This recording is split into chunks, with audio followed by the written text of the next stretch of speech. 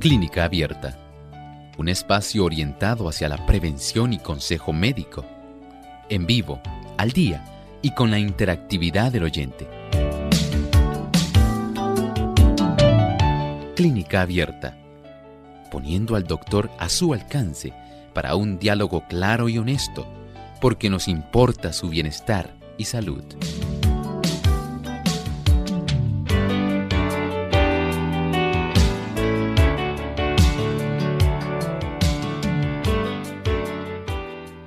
Ha llegado el momento de usted hacer su consulta en nuestro programa de Clínica Abierta, amigos. Les invitamos a participar, como de costumbre, todos los martes, jueves y viernes. Brindamos esta oportunidad para que se puedan comunicar a nuestro programa y puedan hacer sus preguntas. Así que desde ya nuestro cuadro telefónico está totalmente disponible para que puedan comenzar a llamar para participar. Recordamos las líneas telefónicas para aquellos amigos que aún no las conocen. Se pueden comunicar localmente a Puerto Rico, aquí aquellos que residen en nuestro país, a través del 787-303-0101. Para los amigos que están en los Estados Unidos, el 1-866-920-9765. Para llamadas internacionales libre de cargos, el 787 como código de entrada, 282-5990. Y 787-763-7100. También si usted se encuentra sintonizando o viendo nuestro programa a través de las otras plataformas, el Facebook Live, les recordamos que nos pueden buscar por Radio Sol 98.3 FM. Dele un me gusta y compártalo con cada uno de sus contactos. También aquellos amigos que nos siguen a través del chat de nuestra página web radiosol.org. A través de estas dos páginas ustedes pueden hacer también sus consultas escribiéndonos ahí en vivo durante la hora de nuestro programa. Así que desde ya pueden comenzar a participar.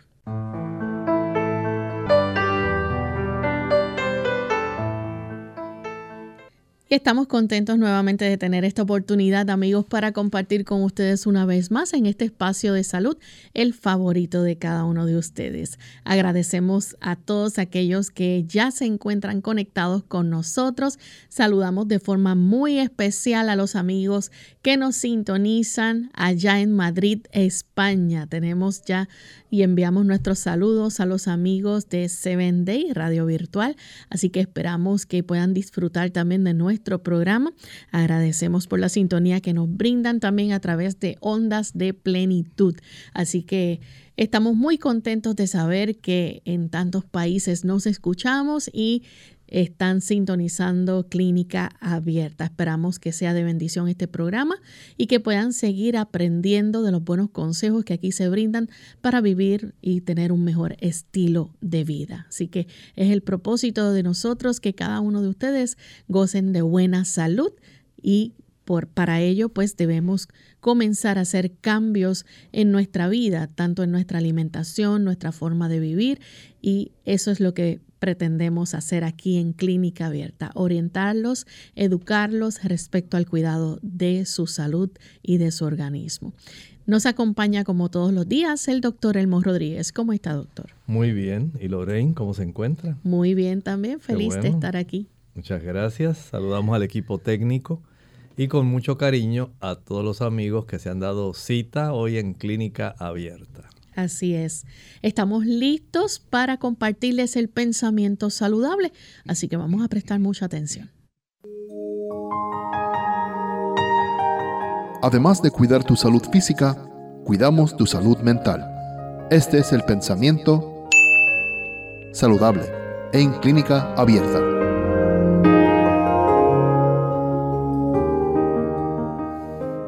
Siempre es posible encontrar en la naturaleza algo que distraiga la atención de los enfermos de sí mismos y la dirija hacia Dios. Rodeado de las obras maravillosas del Creador, los enfermos sentirán elevarse su mente desde las cosas visibles hasta las invisibles. La belleza de la naturaleza los inducirá a pensar en el hogar celestial, donde no habrá nada que altere la hermosura, nada que manche ni destruya, nada que acarree enfermedad o muerte. ¿Saben ustedes?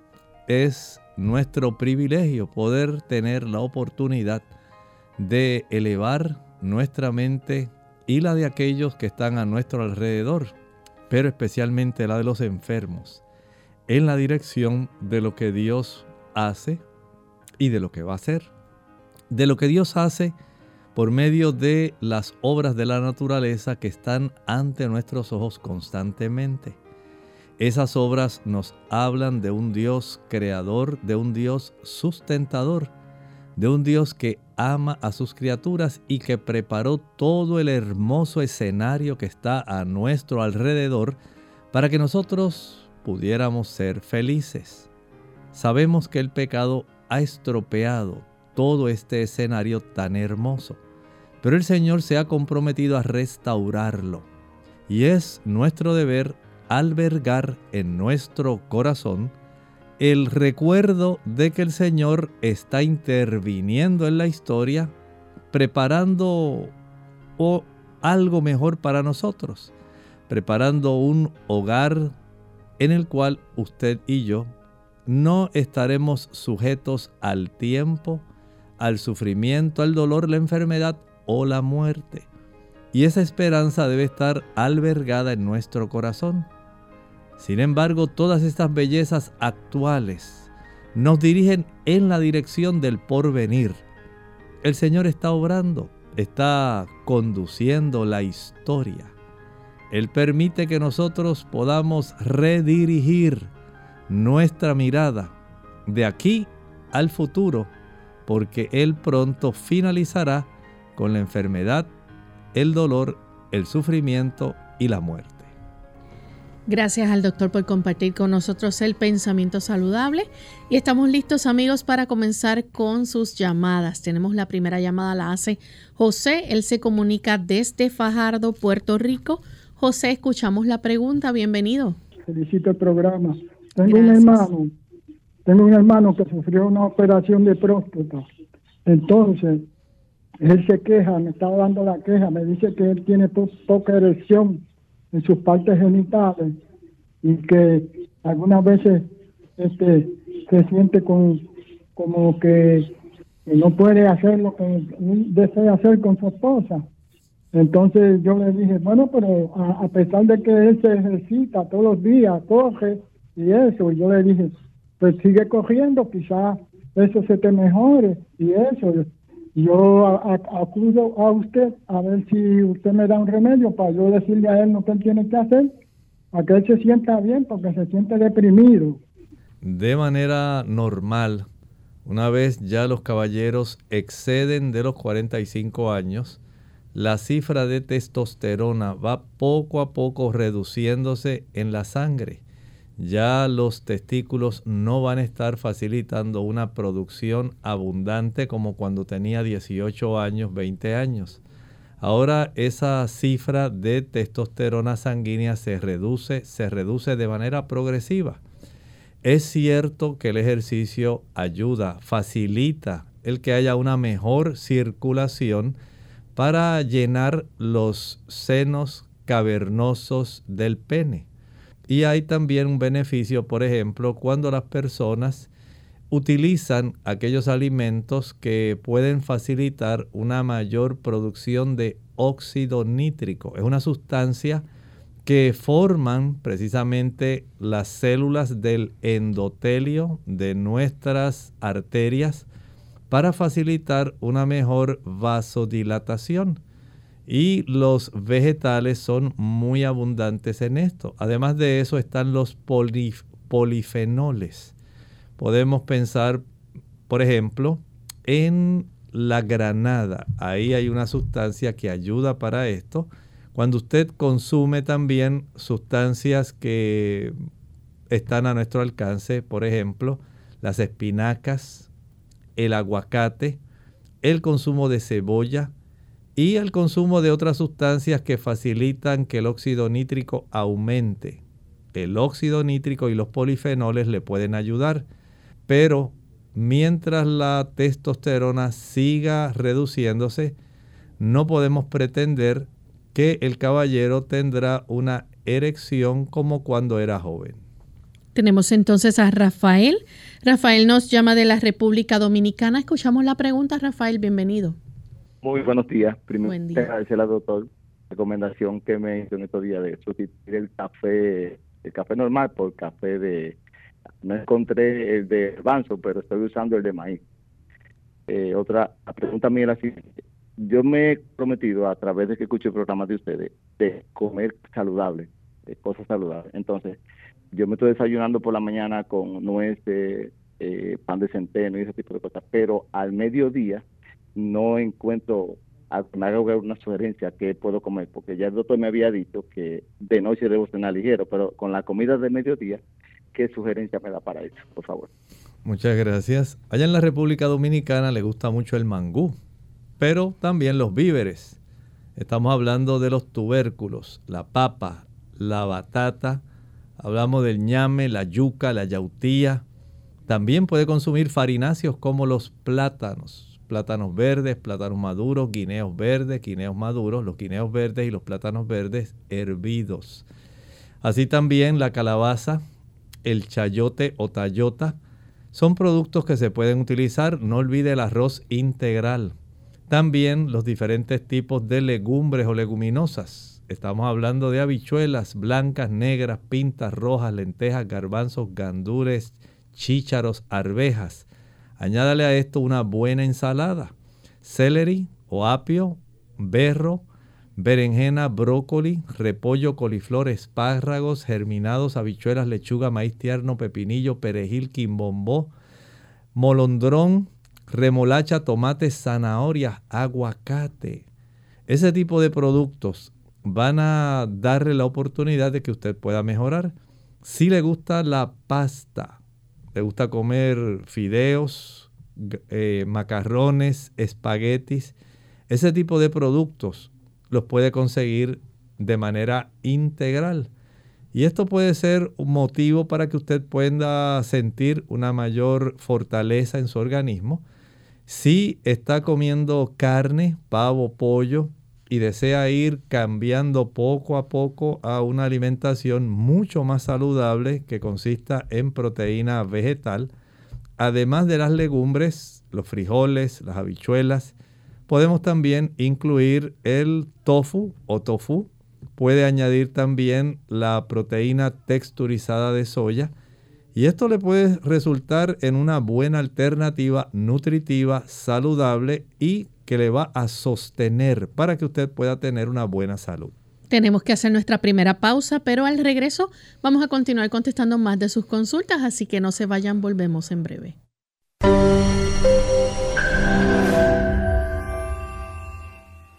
La Universidad de Loma Linda, en California, hizo un estudio a 20,000 personas sanas que tomaban 5 vasos de agua diarios, las cuales presentaron un menor índice de problemas cardiovasculares en comparación con las personas que solo tomaban 2 vasos de agua diarios.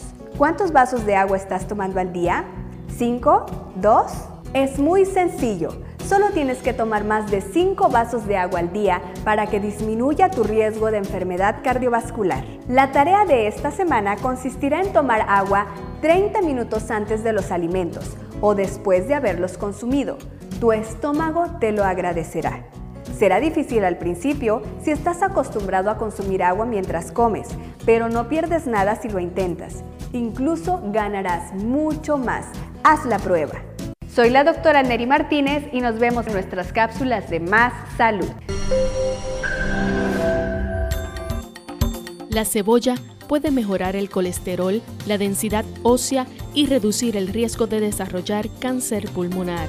Úsalas cocidas o crudas en todo lo que puedas.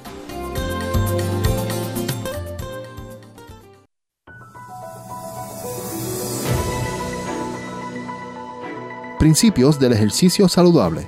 El ejercicio debe ser regular, por lo menos 30 minutos al día. Debe ser vigoroso pero no violento. Además, debería variar entre caminatas, jardinería, etc., para darle el mejor uso a todos los músculos del cuerpo. y debe ser placentero para que produzca los efectos más beneficiosos.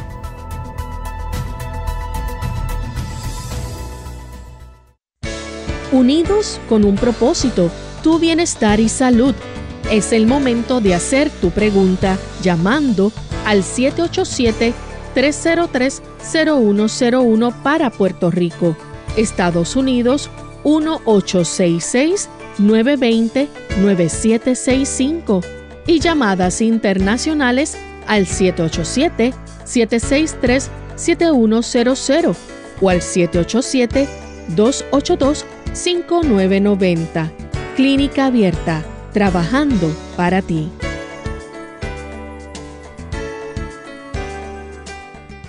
Clínica Abierta. Ya estamos de vuelta en Clínica Abierta, amigos, y continuamos contestando sus consultas. Tenemos a Nelly que llama desde Aguadilla, Puerto Rico. Adelante, Nelly. Nelly, disculpe, no logramos entender bien su consulta. Si puede tratar de comenzar nuevamente. Ok, una persona que tenga un pterigium, una carnosidad en el ojo.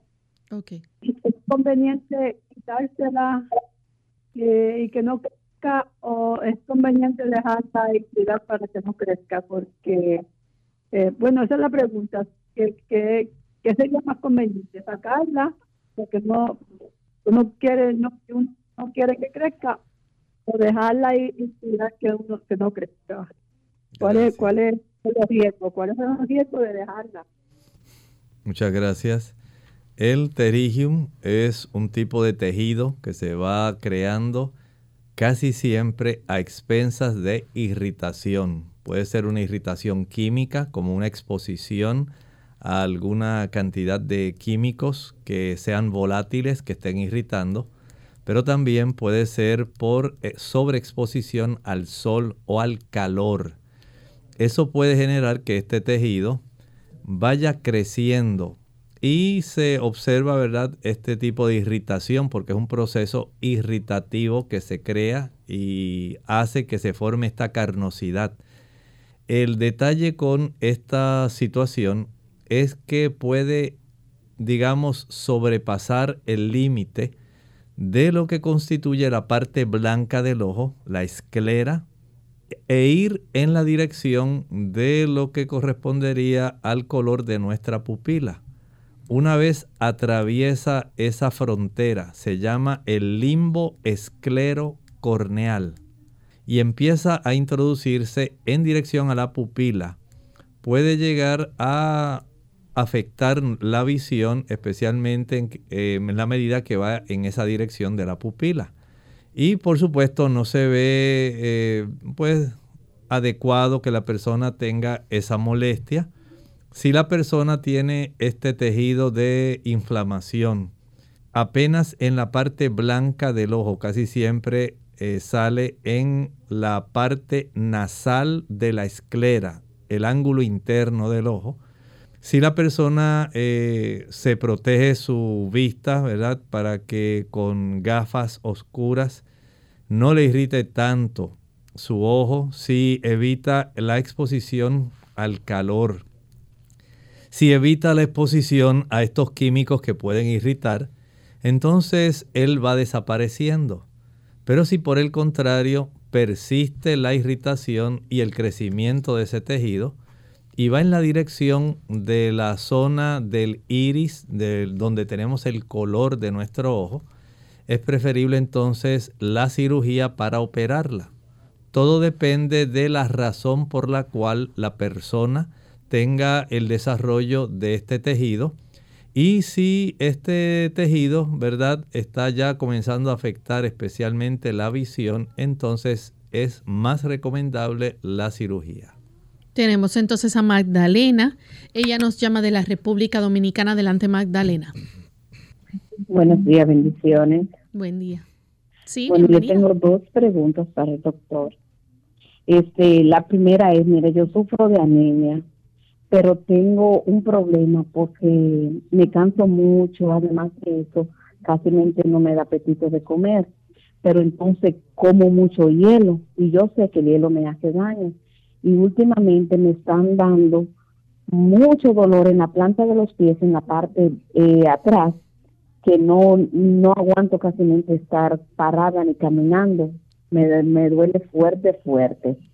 Entonces yo quisiera que el doctor me ayude con eso de la comedera de hielo. ¿Qué yo puedo hacer con eso? Porque yo sé que me está haciendo mucho daño. Muchas gracias. Hay trastornos en la alimentación y ese tipo de trastorno se le llama PICA, P-I-C-A. En ese trastorno las personas adquieren el hábito de estar consumiendo algún producto en específico, en el caso suyo el hielo.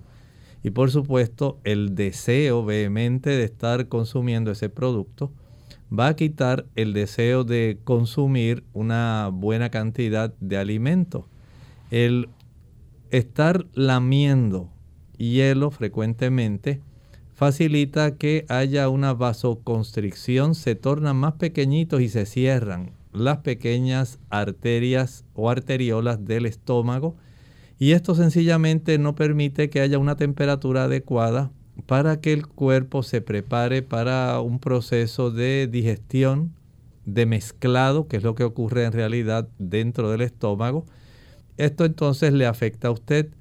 El asunto sería, en primer lugar, pídale al Señor que le dé ese tipo de cambio, donde ese deseo desaparezca. Pero por supuesto, no congele usted ningún hielo. No tenga hielos en su casa, evítelo. De esta manera, usted va a tener la oportunidad de que la temperatura de su sistema digestivo, del esófago, del estómago, tenga una temperatura que sea apropiada. Es generalmente un poquitito mayor que nuestra temperatura corporal externa.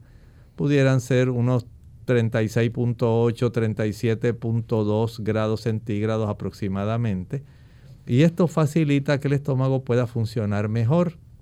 Y por supuesto, el tener una alimentación que sea regulada, una alimentación donde usted de una manera constante, intencional, pueda desayunar en horarios específicos, digamos a las 7 de la mañana, a las 12 del mediodía, a las 5 de la tarde. Esto facilita que su estómago vaya adecuando un sistema para hacer digestión y se vaya desarrollando una secuencia, una cadencia de alimentación que le va a ayudar para que usted pueda desarrollar un buen apetito. Por ahora, le puedo recomendar que licúe 3 rebanadas de piña. 3 rebanadas de piña sin añadir agua. No añada agua. Y esas 3 rebanadas de piña se va a formar un puré. Ese puré usted va a consumir unas 2 o 3 cucharadas un momentito antes de que comience el proceso de usted alimentarse. Antes de las 7 del desayuno, un poquitito, unos 3 o 4 minutitos antes, un poquitito antes del almuerzo y un poco antes de la cena. Esto ayuda a despertar el apetito, pero también recuerde tener un alimento que sea saludable, que sea nutritivo, pero en su caso, un alimento que sea vistoso, que le apele a que usted quiera comérselo y además que tenga buen sabor. El hecho de que usted coma saludable no quiere decir que va a comer desabrito. El asunto de que usted coma saludable no quiere decir que usted va a comer cualquier cosa que esté cruda, porque usted entiende que deben comerse las cosas crudas. Debe preparar su mente. Parte del proceso de la digestión comienza en nuestra mente, comienza con nuestra visión. Y en ese sentido usted puede ayudarse. Usted dice, bueno, voy a preparar un sabroso arroz con cebolla y voy a consumirlo con unos riquísimos garbanzos que le haya echado algunos trocitos de calabaza, algunos trocitos de papa, algún diente de ajo, algo que quede sabroso. Y cuando usted lo sirva, usted lo acomoda bien en su plato. Por un ladito así le pone algunas hojitas de lechuga y le añade algunas rebanadas de tomate. Que ese plato se vea deleitoso. Le añade un chorrito de aceite de oliva y tal vez así unos granitos de sal por encima. Ahora se sienta con un buen apetito a disfrutar de ese alimento. Y así va a ser con cada una de sus comidas. Prepárelas que queden vistosas, que queden sabrosas. El comer bien, el alimentarse adecuadamente, no es asunto de comer cualquier cosa como sea. No, sencillamente usted debe ayudarse en ese sentido, evitar comer entre comidas, nada de meriendas, y de esta manera usted va a ir dándole una buena dirección al deseo de comer. Tenemos entonces a Monse, que llama de Mayagüez, Puerto Rico. Adelante, Monse. Muchas gracias, Monse. Bueno, hay varias cosas que hay que tomar en cuenta. Considere lo que le voy a decir. Mientras menos irritantes usted introduzca en el estómago, menor probabilidad a que la mucosa de su estómago o del duodeno se puedan erosionar y usted pueda sangrar. Me refiero al uso, por ejemplo, del chile, el pique, la canela, los clavos, la nuez moscada, la pimienta, la mostaza, el uso del glutamato monosódico, el uso también de los cubitos de sabor a pollo, sabor a res y el uso del vinagre. Son sustancias que irritan esa mucosa y en esa irritación pueden erosionar pequeñas arteriolas que pueden sangrar o vénulas. Y esto, pues, mientras más se erosiona, por ejemplo, ya se va profundizando cada vez más, se desarrollan procesos ulcerosos. Así que ese proceso de destrucción, especialmente por irritación o por un aumento en la cantidad de acidez estomacal, es el que facilita ese deterioro. Ocurre también en las personas que toman café. El café es cáustico. El café erosiona, inflama y erosiona. Y esto pues ocurre también con el chocolate, ocurre con el uso del té verde, ocurre con el uso de sustancias que van a estar facilitando el proceso irritativo. El exceso de azúcar, las frituras. Ahí tiene otro tipo de productos que todavía le añade aún más la peligrosidad de que se pueda erosionar esa mucosa y se puedan erosionar estos pequeños vasitos.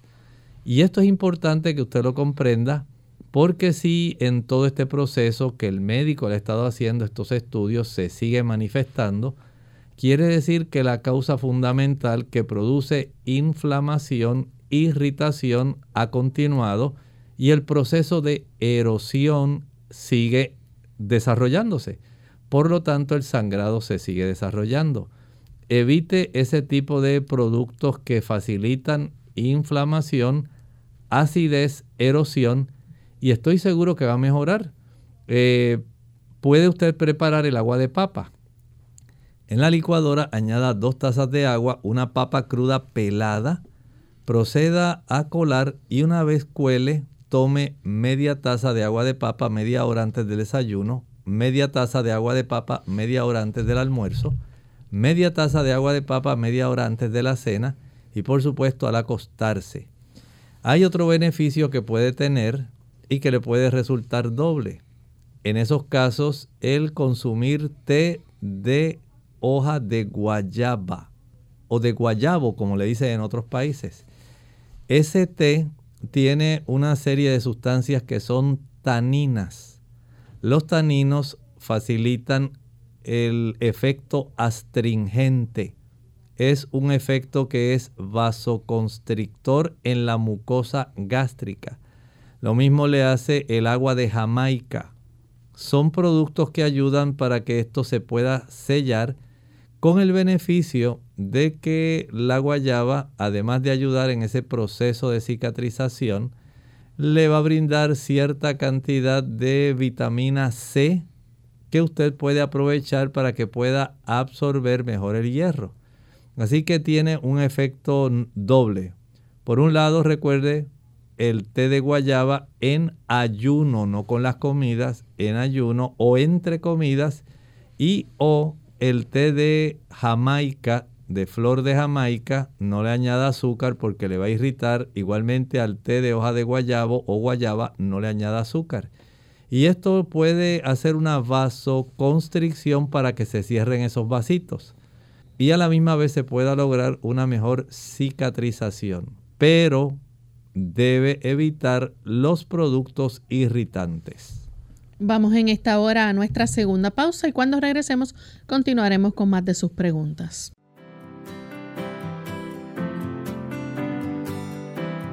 La salud no tiene precio, pero tiene costo.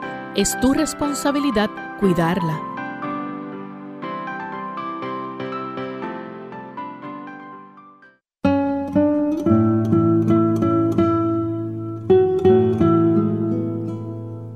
La ira es un ladrón de momentos preciosos.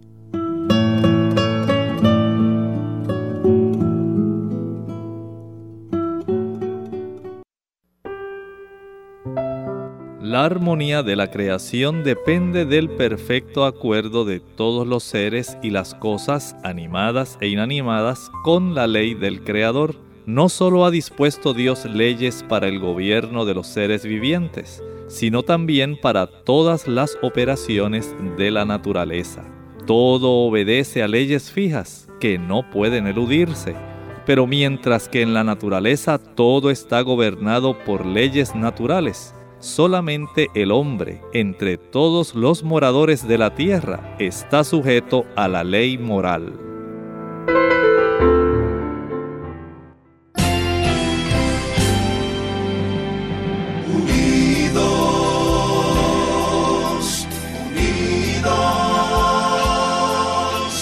Unidos hacia el cielo, siempre unidos. Unidos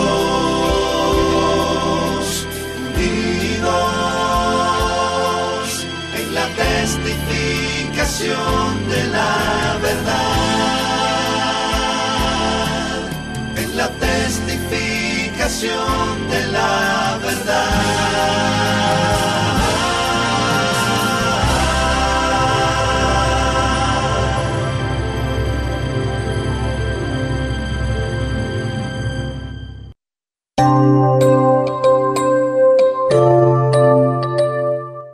Ya estamos de vuelta en Clínica Abierta, amigos. Seguimos contestando sus consultas. En esta ocasión tenemos desde San Juan a Yadiel con una pregunta. Adelante.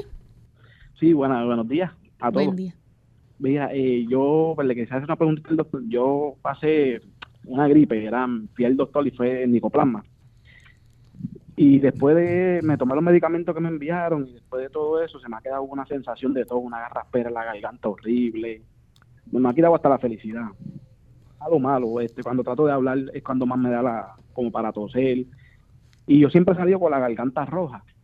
Entonces no sé si el doctor me pueda decir algo. También me han dicho algo del ácido del estómago que me sube, qué sé yo, pero yo me estoy tomando ahora mismo unas omeprazol que son para el estómago, para la acidez. Pero me he quedado con esa sensación de todo. Yo llevo más de 3 semanas y después que se me fue todo eso y me he quedado con esa garganta así, con ganas de toser. Es más la sensación que la tos. Muy bien. Sí, ya le han dicho que tiene reflujo gastroesofágico, es probable que el buche de ácido esté llegando hasta la región de la orofaringe y esto esté facilitando la molestia que usted siente en esa área. Si usted pudiera, número 1, evitar picar, comer entre comidas, merendar, ahí usted puede tener beneficio. Si puede evitar el uso del café, el café facilita que el área de la válvula o el esfínter del cardias, que es la válvula que controla la entrada de agua y de alimento hacia el estómago, el café lo que hace es que trabaja ahí facilitando que se abra. Y esto facilita que haya un retorno del contenido ácido del estómago hacia arriba. Los productos cafeinados, sean café, refrescos, van a facilitar que esto se esté desarrollando. Igualmente, esto puede desarrollarse si usted acostumbra a comer y acostarse, comer y quedarse sentado. El tener un sobrepeso también colabora en esta situación. Tomar, por ejemplo, digamos, una cucharadita de pulpa de sábila. Licúe 1 o 2 pencas, hojas de esta planta, sacando la pulpa en sí, sin la corteza, sin lo verde, sin la cáscara.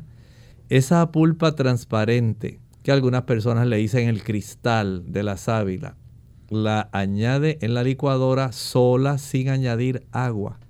Y una vez licúe, lo va a envasar y de ese producto va a tomar una cucharadita cada hora si fuera necesario.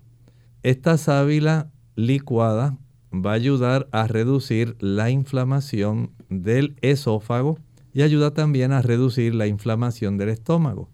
Y estoy seguro que va a facilitar que usted pueda tener la desaparición de esa molestia.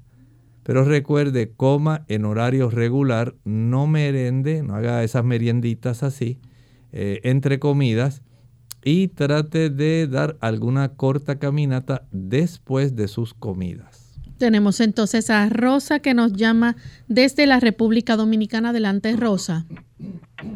Sí, buenos días. Buen día. Doctor, mire, yo tengo una hermana que tiene artritis, pero una artritis muy fuerte. Ella le da mucho dolor en las manos, se le hinchan las manos, se le hinchan los pies. El pie izquierdo se le hincha y se le pone negro. Y ella, el médico le dijo que ella tiene unos clavos dentro de unos clavos, no sé qué tipo de clavos, en el pie. Y ella dura 2 días bien, 3 días bien, y los otros días no puede hacer nada, no puede pararse, es acostada. Una artritis muy, muy, muy fuerte. Y una cosa que esos dolores no se le quitan. Me dan, por favor, algo para ella. ¿Cómo no? Con mucho gusto la ayudamos. Bueno, vamos a preparar un té que va a ser de gran beneficio y va a hervir unas 3 tazas de agua. Una vez el agua hierva, la apaga. No la deje hirviendo. Apague esa agua que recién ha hervido y ahora va a añadir, si consigue, ortiga en hojas. Va a triturar unas 2 o 3 hojas si son grandes. Si son pequeñitas, que sean unas 3 hojas. Y a esto le puede añadir unas 3 cucharaditas de cúrcuma en polvo. Una vez ya haya añadido las plantas, tape la olla y deje que el calor del agua les extraiga las sustancias que son útiles. Recuerde que apagó esa cantidad de agua, 3 tazas, apagó, añadió las plantas, tapó y dejó enfriar. Una vez ya esté frío ese té, va a tomar una taza a eso de las 9 de la mañana, otra a las 3 de la tarde y otra a las 7 de la noche. Esto ayuda a reducir parte del dolor y la inflamación, pero no quita la artritis. Si usted desea seguir aminorando el proceso inflamatorio que se ha generado tanto en las articulaciones de los pies y las manos, proceda entonces a evitar el ácido araquidónico. Este se encuentra en los productos animales, leche, mantequilla, queso, carne, huevos. Y si además de eso puede evitar el azúcar, mejor. Tenemos entonces a Oscar que nos llama desde Estados Unidos. Adelante, Oscar, escuchamos la pregunta. Bienvenido. Buen día, Dios le bendiga. Buen día. Mi pregunta es la siguiente. Mi padre ha estado un tiempo enfermo, tenía un problema estomacal y le tuvieron que hacer una cirugía y eso, entonces ya lleva mucho tiempo, aproximadamente como 7 o 8 meses, en recuperación y se ha ido recuperando muy bien. Pero en los últimos días, él se le hinchan mucho los pies y aunque él caminaba constantemente para no estar siempre sentado, aún así los pies se le siguen hinchando y al médico le dieron una pastilla, pero aún esa pastilla no le han funcionado. Y entonces estoy llamando para ver si hay algún remedio natural que yo pueda recomendarle a mi padre. Muchísimas gracias. Muchas gracias por la preocupación por la salud de su papá. Hay varias cosas que tiene que tomar en cuenta. Primero, no toda la hinchazón es tan fácil como uno lo ve. Hay, por ejemplo, hinchazón como el caso anterior, cuando las personas desarrollan artritis en las extremidades inferiores, se puede desarrollar hinchazón, no solamente en el área del metatarso, sino también en la zona del tobillo. Hay hinchazón que se genera a expensas de una hipertensión arterial, alta presión, que no está debidamente controlada. Hay hinchazón que se puede generar por algunos medicamentos que son para control de la presión arterial, precisamente. Algunos de ellos pueden también causar hinchazón. Hay una hinchazón que se genera cuando hay insuficiencia en la circulación venosa. Eso puede causar hinchazón en las extremidades. También hay causas de hinchazón cuando hay problemas hepáticos, el hígado. Cuando hay insuficiencia hepática se puede desarrollar hinchazón en las extremidades inferiores. También a consecuencia de insuficiencia cardíaca congestiva. Si se afecta más el área derecha del corazón y especialmente la circulación pulmonar, se puede desarrollar hinchazón de las extremidades, especialmente de la extremidad derecha. Cuando hay insuficiencia renal y los riñones no están realizando bien su función de depuramiento de la sangre, esto también puede generar hinchazón en las extremidades. Hay algunos medicamentos que pueden causarla, aunque no sean antihipertensivos. Entonces, ¿cuál es la causa por la cual su papá está desarrollando ese edema o esa hinchazón? Eso es lo que hay que investigar. No podemos dar un tratamiento porque no sabemos cuál es la razón por la cual ha desarrollado la hinchazón. Llévelo a un médico internista. Ese médico internista va a hacer algunas preguntas, va a revisar, va a verificar la presión arterial, va a observar algunos estudios de análisis químicos. Hay que verificar cómo está la urea, cómo está la creatinina, la microalbúmina, la glucosa, las pruebas de función hepática. Eso es necesario. No podemos tratar de adivinar qué está sucediendo. Así que hay que hacer algunos estudios adicionales para poder corroborar algún tipo de sospecha, algún diagnóstico presuntivo. Llévelo cuanto antes a su médico de confianza. Tenemos a Claudia Rodríguez a través del chat. Ella pregunta si puede tomar té de manzanilla y hojas de naranja con jengibre, ya que sufre de presión alta y tiene hipertrofia ventricular izquierda. Bueno, tomando jengibre no le va a ir muy bien. Hay muchas personas que al padecer de hipertensión arterial, el jengibre estimula un aumento adicional en la presión arterial. De ahí entonces que en lugar de utilizar el jengibre, mejor añada unos 3 o 4 dientes de ajo machacados. Y esto sí le puede resultar beneficioso, pero no olvide que si no está adecuadamente controlada, pudiera también requerir el uso de algún antihipertensivo, porque la hipertensión arterial no controlada daña la retina, daña nuestras arteriolas del cerebro, daña la corteza de nuestros riñones y va a ser muy perjudicial para nuestras arterias coronarias. Entonces hay que indagar, hay que ver cómo está el colesterol, cómo está el nivel de sodio en la sangre, saber cómo están los triglicéridos también, llevar una secuencia de una toma seriada de estas presiones arteriales y poder indagar si anteriormente ya esto se había descubierto si se había mantenido adecuadamente controlada, qué factores, si está usando café, el café sube la presión arterial, el chocolate sube la presión arterial. Y estos son factores frecuentes, el exceso de sal, el sodio, que se encuentra oculto en los refrescos, que se encuentra oculto, por ejemplo, en los productos de repostería, las galletitas, los bizcochos. Hay que hacer esta indagación para poder ajustar y no conformarse con tan solo tomar un té de plantas. La siguiente consulta la hace Francisco Díaz. Dice que a él le está dando una gripe muy fuerte en la mucosa, se le acumula mucho catarro en los pulmones. Nos escribe de la República Dominicana. ¿Qué le puedes recomendar? Bueno, vamos a dejar el queso frito.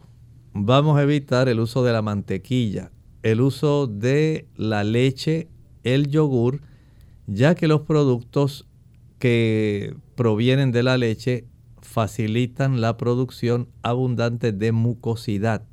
También en ese aspecto les resulta adverso el uso de los productos confeccionados con harina blanca. El pan blanco, las galletas, los bizcochos, todo lo confeccionado con harina blanca facilita más mucosidad. Pero especialmente, como mencioné, los productos de leche, mantequilla, queso, el uso de yogur, ese tipo de productos son los que más van a facilitar este problema. Deje de utilizar esos productos y ahora prefiera utilizar, por ejemplo, un jarabe preparado con una taza de pulpa de sábila, una taza de jugo de limón puro, una cebolla morada finamente picada, 3 dientes de ajo, algunas ramitas de berro,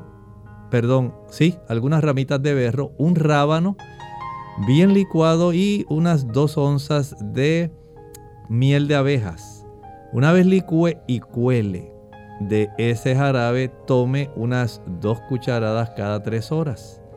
No olvide guardarlo, refrigerarlo para que pueda continuar tomándolo por un lapso de unas 12 días. Bien, amigos, nosotros hemos llegado al final de nuestro programa. Agradecemos a todos por la sintonía y por realizar sus consultas. Queremos entonces, antes de finalizar, compartir con ustedes esta reflexión bíblica para meditar. Tal como hemos estado viendo en estas últimas semanas, ese capítulo 18 del libro de Apocalipsis es muy revelador. Y ayer iniciamos viendo cómo los magnates de la tierra, los comerciantes, que tienen una íntima asociación con este poder, podemos decir, político-religioso, a consecuencia del juicio divino que va a caer sobre esta Babilonia, ellos se van a lamentar porque se altera su economía.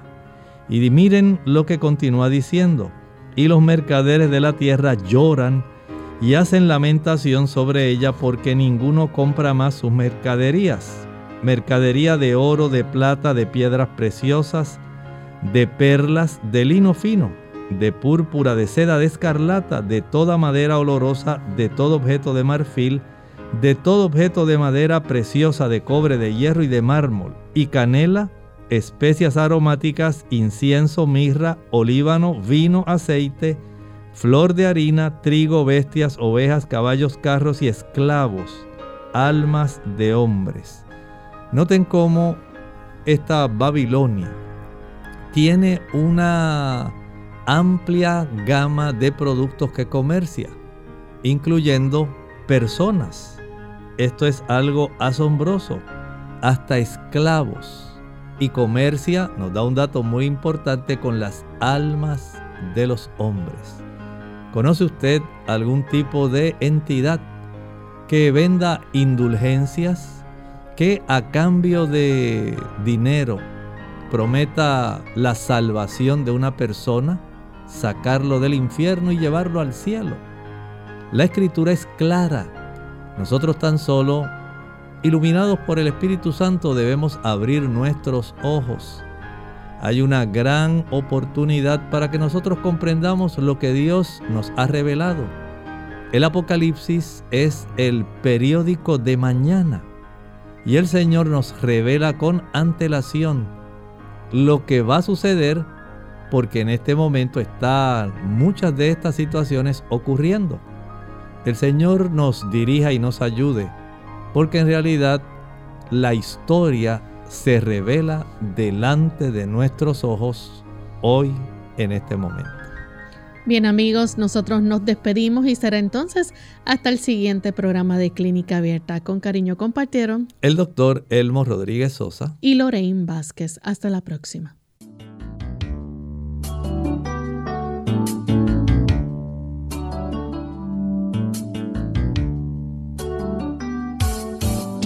Clínica Abierta. No es nuestra intención sustituir el diagnóstico médico. Antes de poner en práctica cualquier consejo brindado en este programa, usted debe consultar con su médico. Hasta la próxima.